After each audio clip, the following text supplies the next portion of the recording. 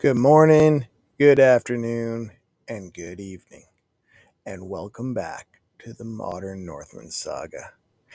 As I dig deeper into the rabbit hole of Ragnarok, I keep finding more inconsistencies and odd claims. But my burning question is, where are the goddesses? Where are they? What have you done to the goddesses? To these deities that have played such a huge role in creating everything for our ancestors.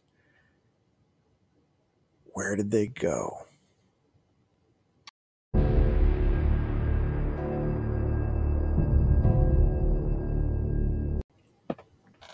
Thanks for staying tuned. And I'm your host, Michael Scott, and this is the Modern Northman Saga, where we discuss everything from how to do a proper ritual in your own home to why the Vikings crossed the Atlantic. And I love it. I love the fact that I can give monthly, bi-monthly episodes to everybody in this world and just explore this lifestyle and this saga with everyone. Now, I'd like to take a moment and do a little ad break for myself. Stay tuned. I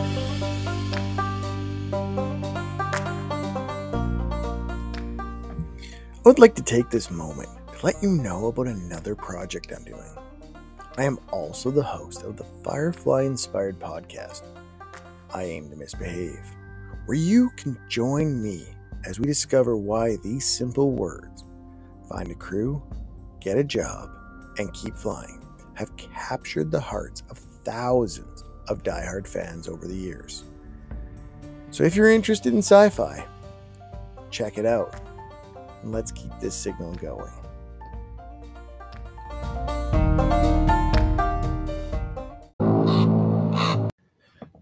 Now back to the saga. I was researching, the subject of Ragnarok recently. You guys all know. Like I said, I've been going down quite the rabbit hole. Well, we have a great deal of detail about what the male forces and male gods are doing. There's hardly more than a peep about the females or goddesses. Like, what are they up to? If we look at Ragnarok, the goddesses aren't mentioned at all, except that Frigg will know sorrow, most likely from Odin's death in the Vospa, and that Sul or Suna will bear a daughter, and that will take her place when she's killed during Ragnarok. That's it. And the only other female mentioned is the giantess will sink. So here we have a major part of our mythos, which I've always had a significant issues with as being authentic, as it was all written by pre-Christians, but that's a whole nother episode. And the women aren't really there at all. It's all about the men. Now, I'm no conspiracy theorist. Oh, wait, I kind of am. But when we talk about the continuation of the gods, in pairs, male gods, Hod and Balder, Modi and Maggie, Vidar and Vali, and only the mortal human pairing with continues on after this massive destruction, has a male and female that even get together. And it's also one of the stories that got kind of stolen from the Bible for Adam and Eve. The only female deity specifically mentioned as carrying on is Suna's unnamed daughter. Here you have a culture that gave us powerful shield maidens, mortals of female adventurers, goddesses, warriors, Valkyries, Freya, Frigg, Idun, like goddesses that are more involved in our day-to-day lives than their male counterparts. I have more female deity idols in my house than I do have male. Because it doesn't make sense. The female deities, both for the Vanir and the Azir, were more a daily necessity, if you want to say it like that. They were the goddesses that you needed for your day-to-day life. Even in the Northmen, even back in the day, they weren't every day at war, but they had families, they had farms, they had children, they had lives that required the goddesses, and every now and then the gods, but more and more the goddesses. Like this is just ridiculous. I hate it. Like, honestly, I was getting angrier and angrier the more I dove into this.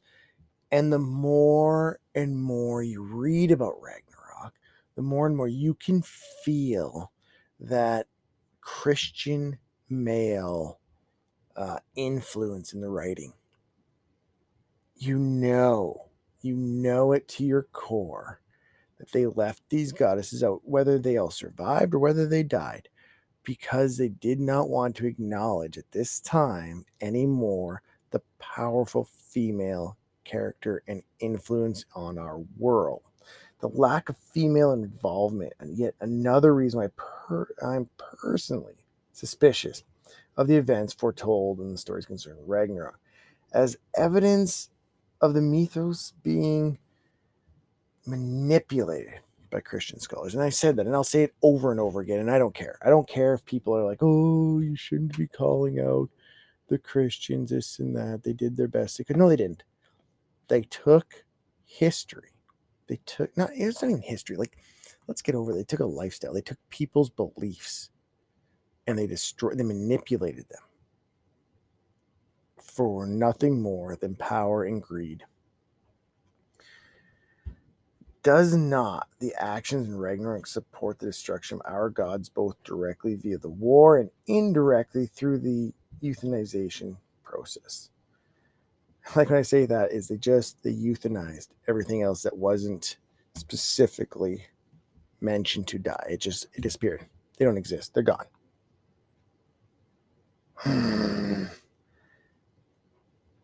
Right? Because if they can be killed off, isn't this a convenient thing for Christians who want to show that their God is immortal and can't die? The creator God.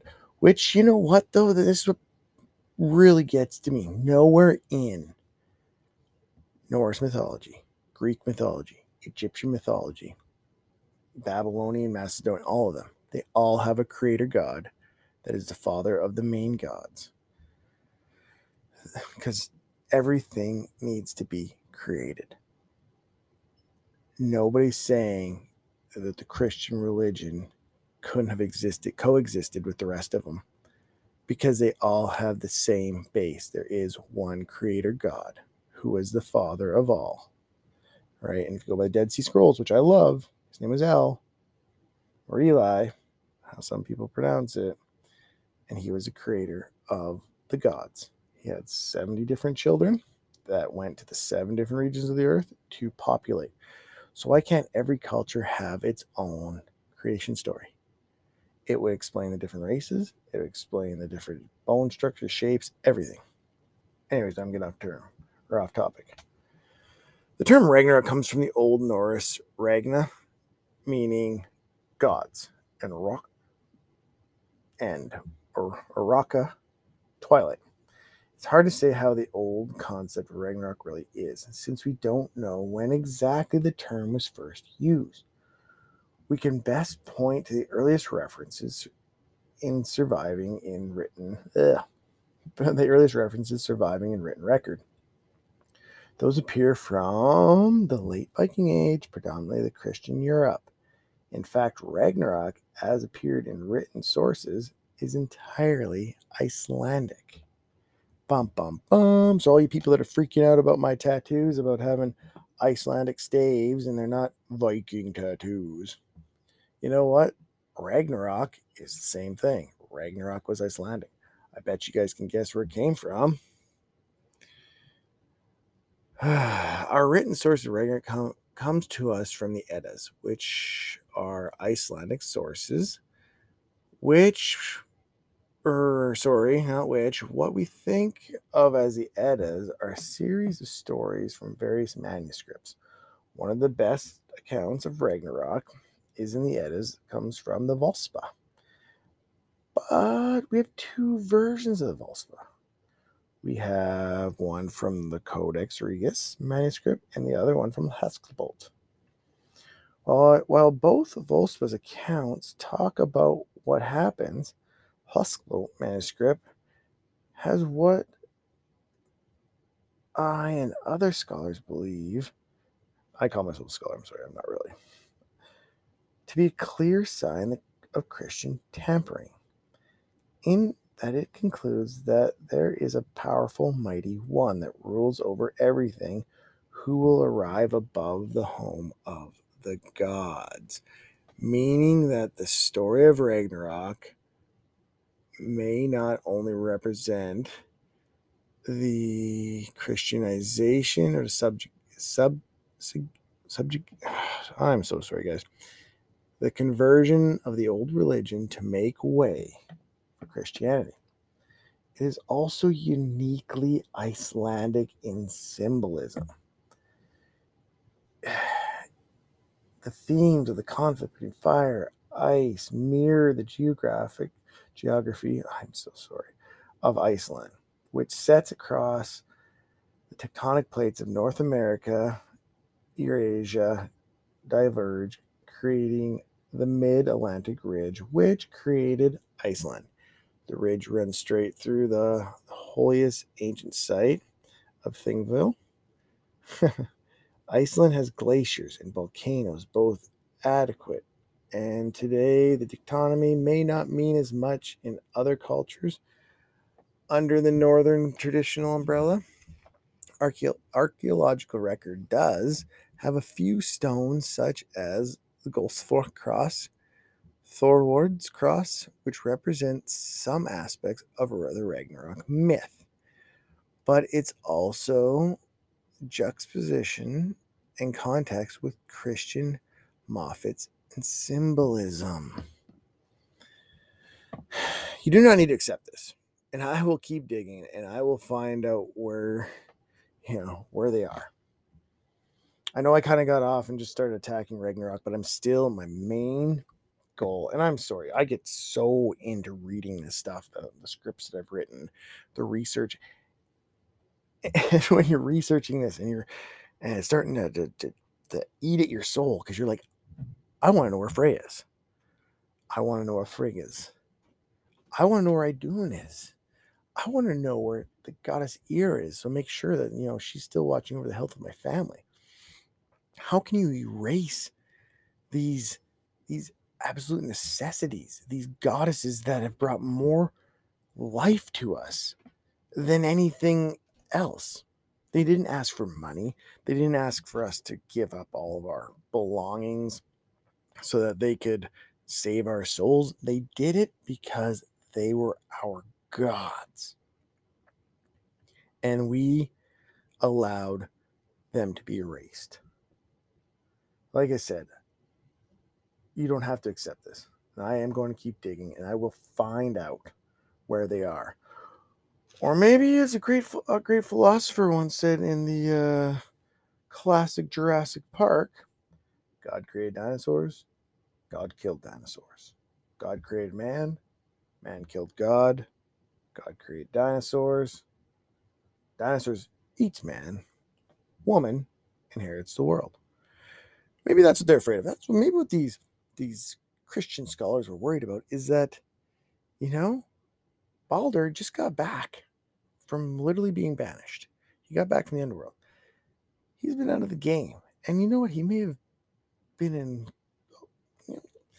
as somebody who's been to combat, it sucks. And sometimes you get your mind right, and maybe the goddesses took over in Gil. Either way, these powerful goddesses didn't just disappear. They're somewhere. And no point. Oh, no, sorry. let me rephrase it. And no pointy hat religious person is going to tell me different.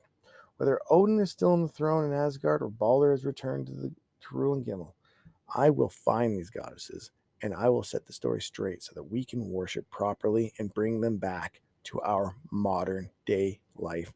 They belong on our saga, period.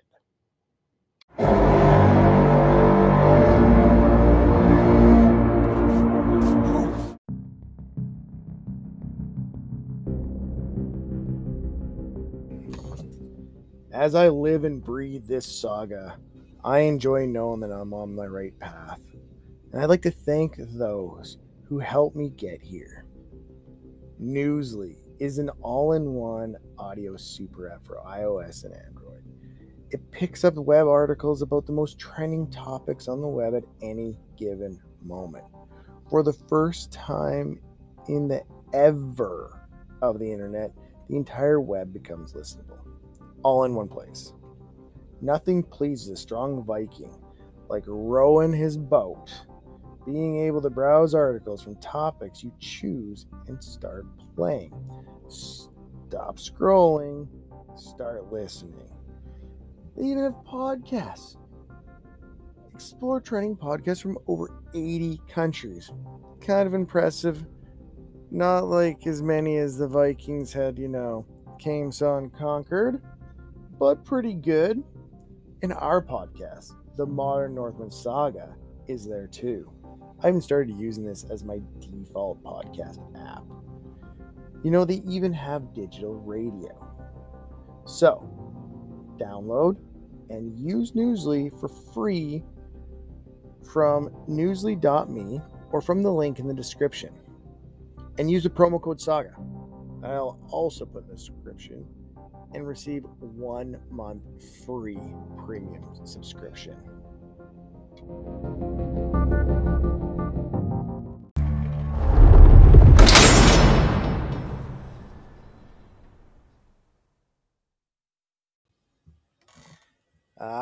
You all know that sound. Another episode safely stored in the vault. If you enjoyed this episode, please do me the biggest solid. Like it, subscribe to me on Good Pods or Newsly, and share. As we travel further down this path, a simple share is worth more than you know. And as always, until next time, where the wolf's ears are, the wolf's teeth are near. Hail the gods, hail Odin, and hail you, my listeners. Skål!